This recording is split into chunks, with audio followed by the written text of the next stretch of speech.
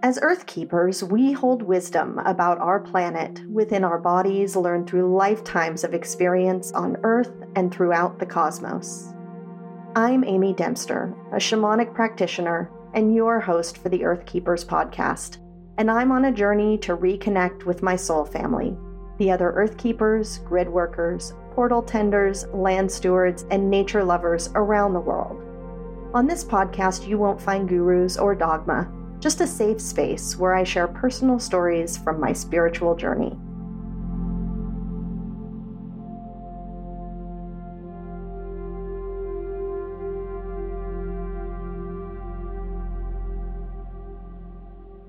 Welcome back to the Earth Keepers podcast. If you've been following along here in Season 2, we've been exploring the sacred relationships between humans and plants. In the first few episodes, we talked all about the ancient past, including what it looked like to be in deep partnership with the plant kingdom, and also what happened to break those traditions. Over the past few weeks, we've been diving deep into what it means to bring plants back into our lives and reconnect with the inherent wisdom that they hold. We heard from Marcy Moberg about plants that visit our dreams and want to work with us, not just in the physical, but also in the etheric. And from Becca Piastrelli about daily rituals and practices to work with plants and reconnect with our lineage. If you've missed any of the episodes in the season, definitely go back and listen after this episode so that you're all caught up. Now, in today's episode, we're going to talk more about working with plants in their natural environments, how they're being threatened, and what our role is as humans to protect them, or not.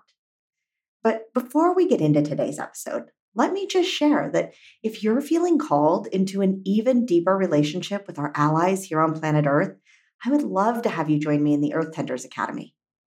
Reclaiming our ancient ancestral connection with this planet and the spirits of the land and learning to speak their language can bring such a richness to our day-to-day experience here on Earth.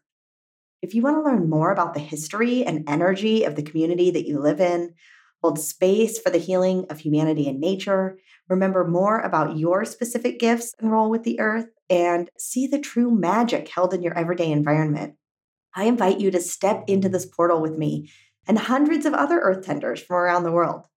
Click the link in the show notes to learn more about the Earth Tenders Academy and join our beautiful community. Okay, let's dive in.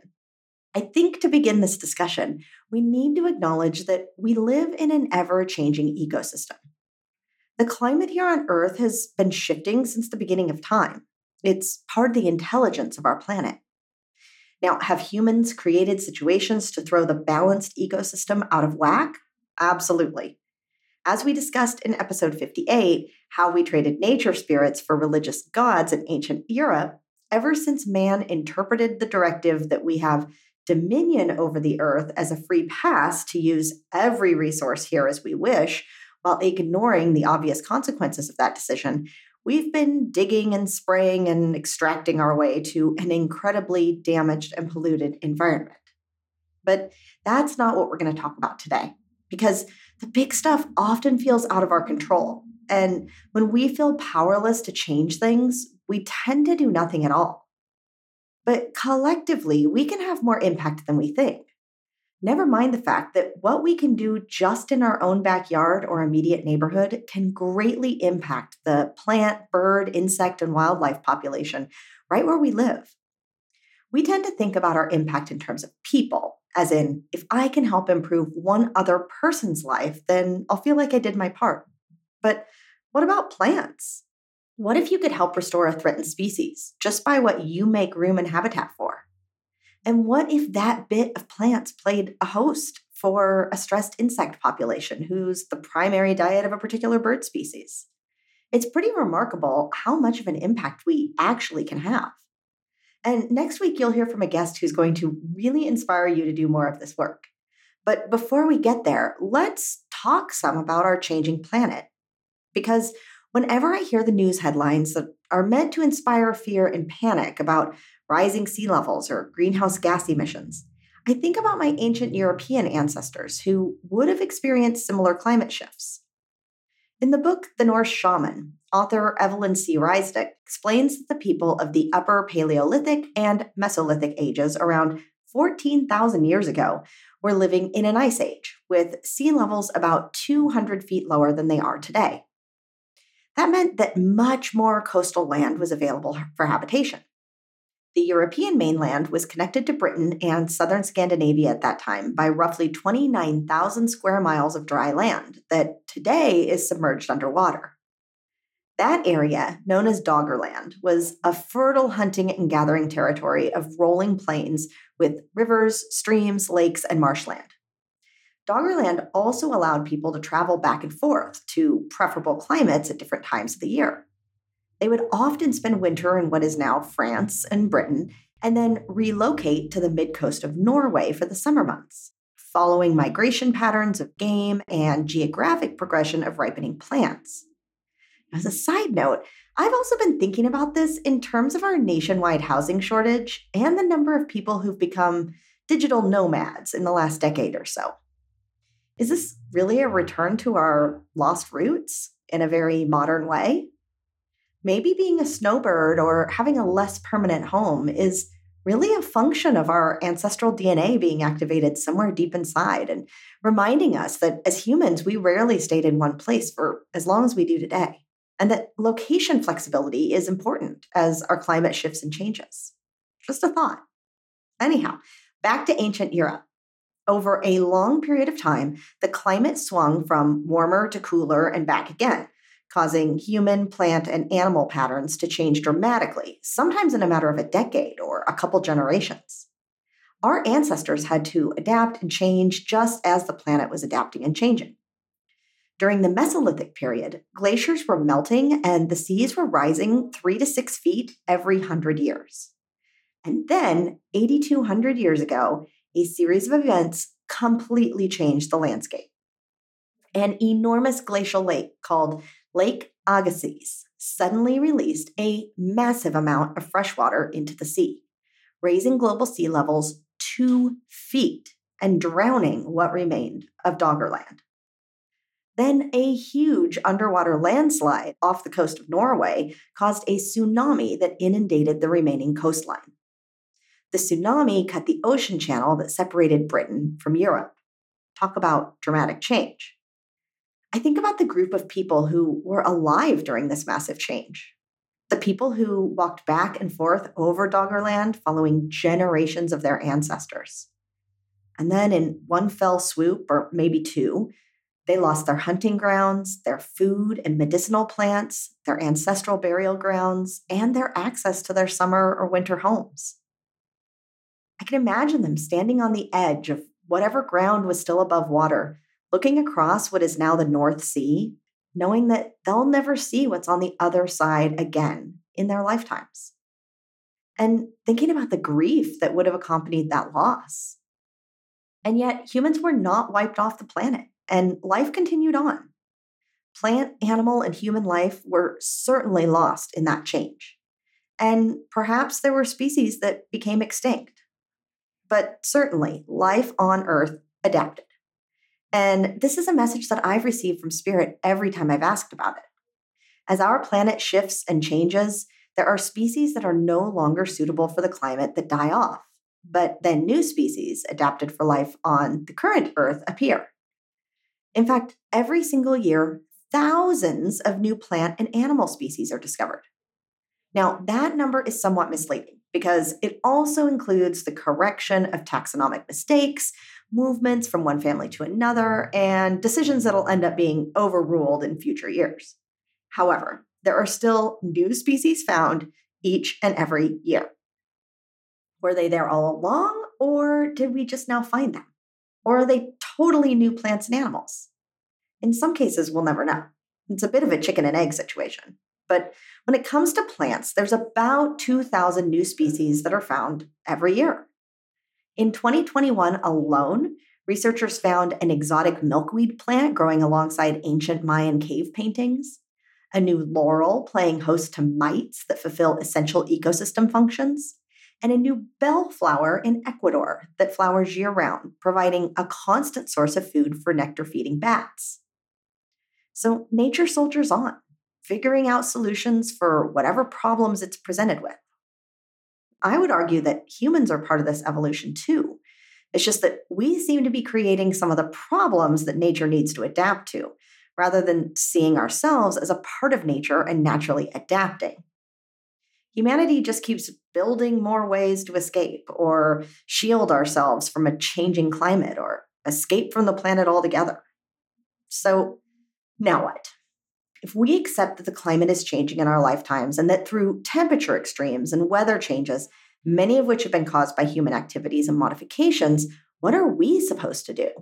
What is our role in adapting and changing and preserving stories and memories for future generations? Are we just supposed to throw our hands in the air and ignore it? Or should we fight tooth and nail to preserve what we have? Although I don't have all the answers to these difficult questions, I do like to think that there's a middle ground. And that if we look for the opportunities to help along the plant species that have been unnecessarily decimated, they'll have the time and the space they need to adapt to the large scale changes. And in the meanwhile, they might teach us a thing or two about how to adapt ourselves. So, what does that look like?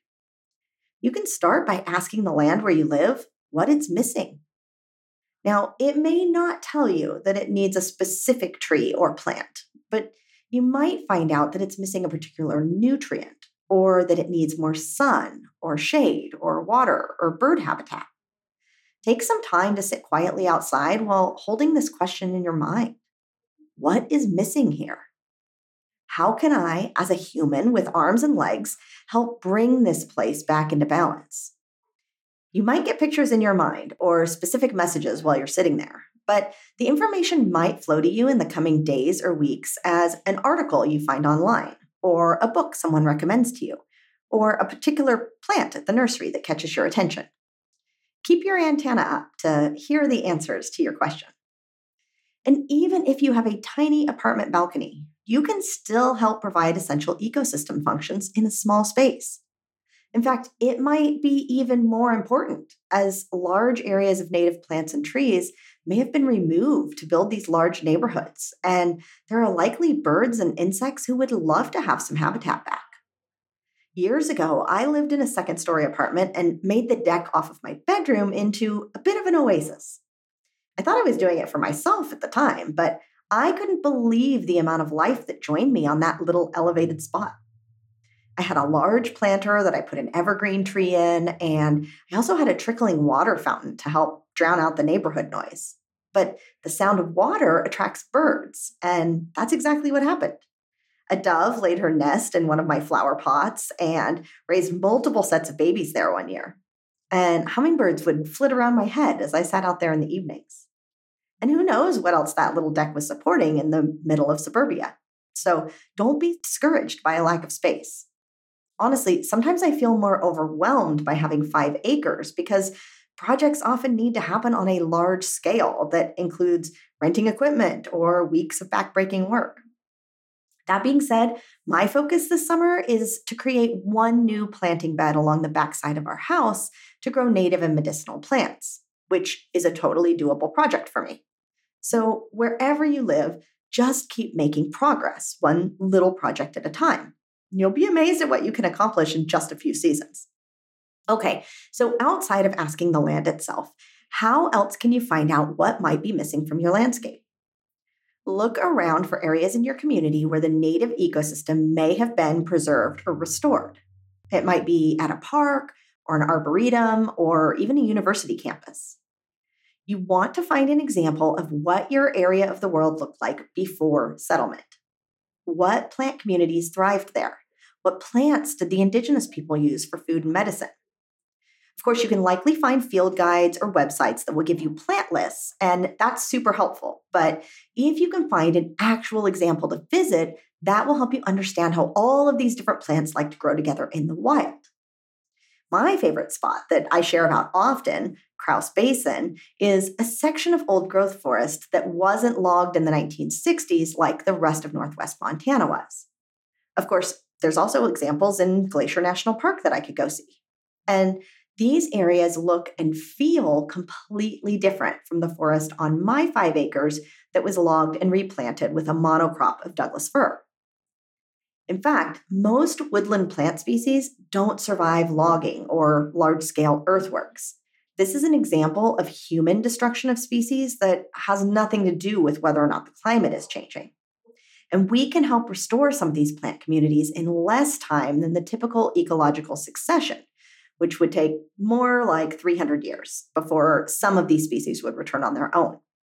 So, seeing them in their natural state helps me understand not only what big trees are missing from my landscape, along with understory trees, shrubs, and perennial plants, but also the little woodland plants and ferns and flowers, along with which mushrooms grow on the downed logs.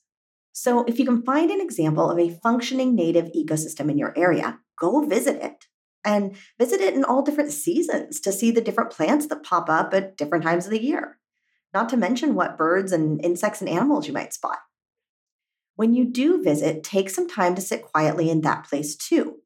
How does the energy feel compared to your current yard?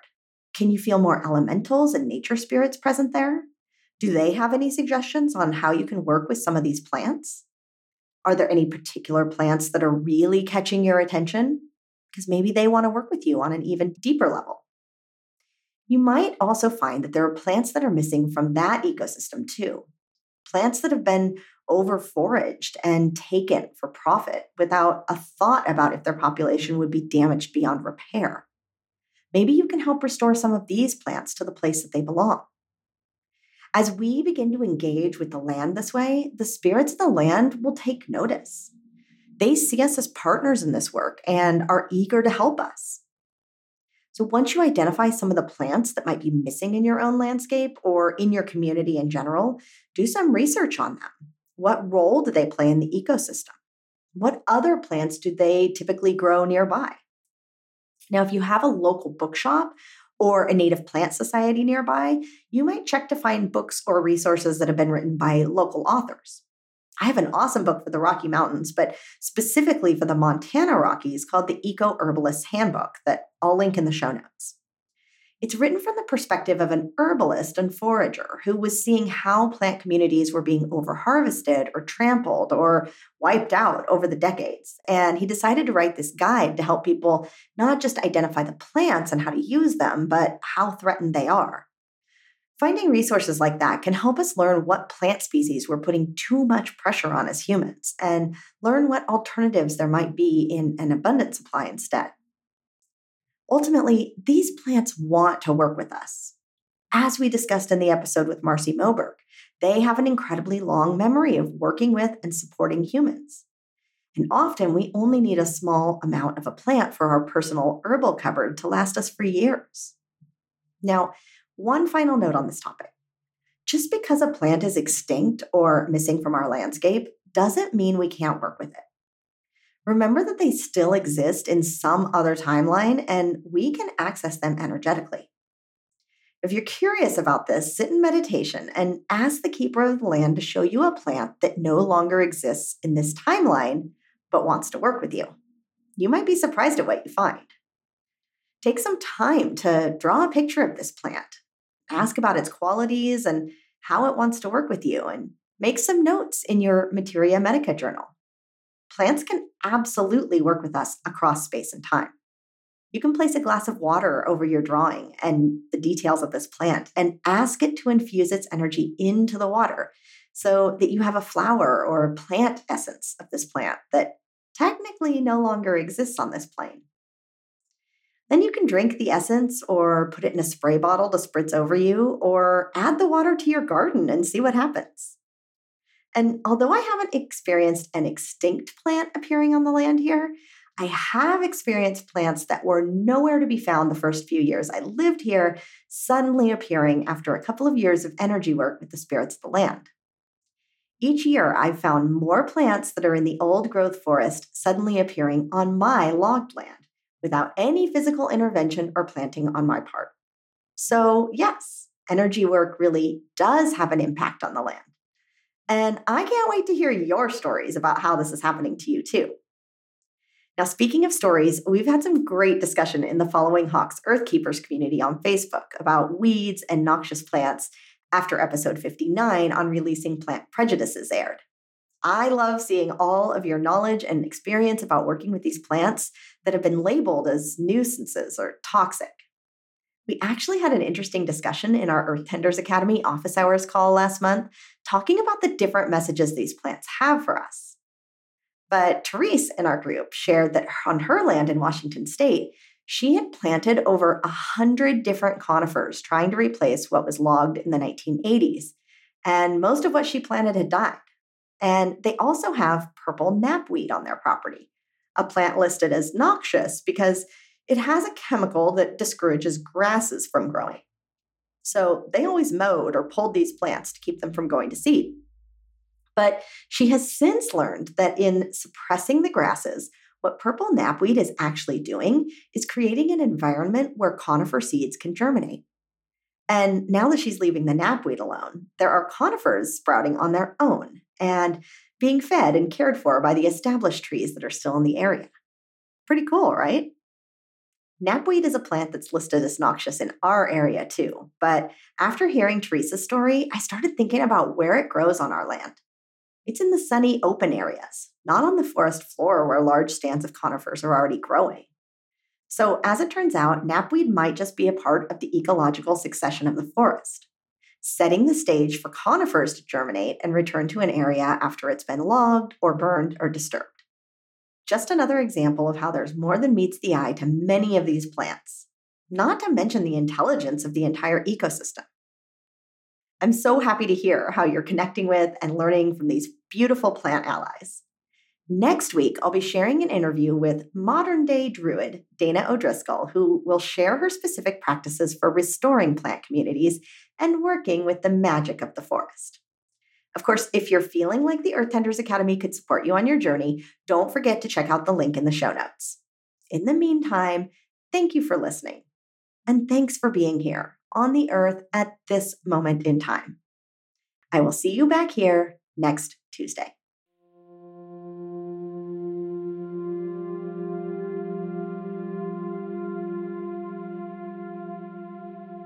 Thank you from the bottom of my heart for listening to the Earth Keepers podcast.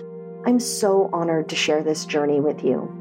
I would love it if you join me and other Earth Keepers from around the world in the Following Hawks Earth Keepers community on Facebook. To find the show notes, additional resources, or learn more about working with me, go to earthkeeperspodcast.com. Until next time, I'll see you in the multiverse.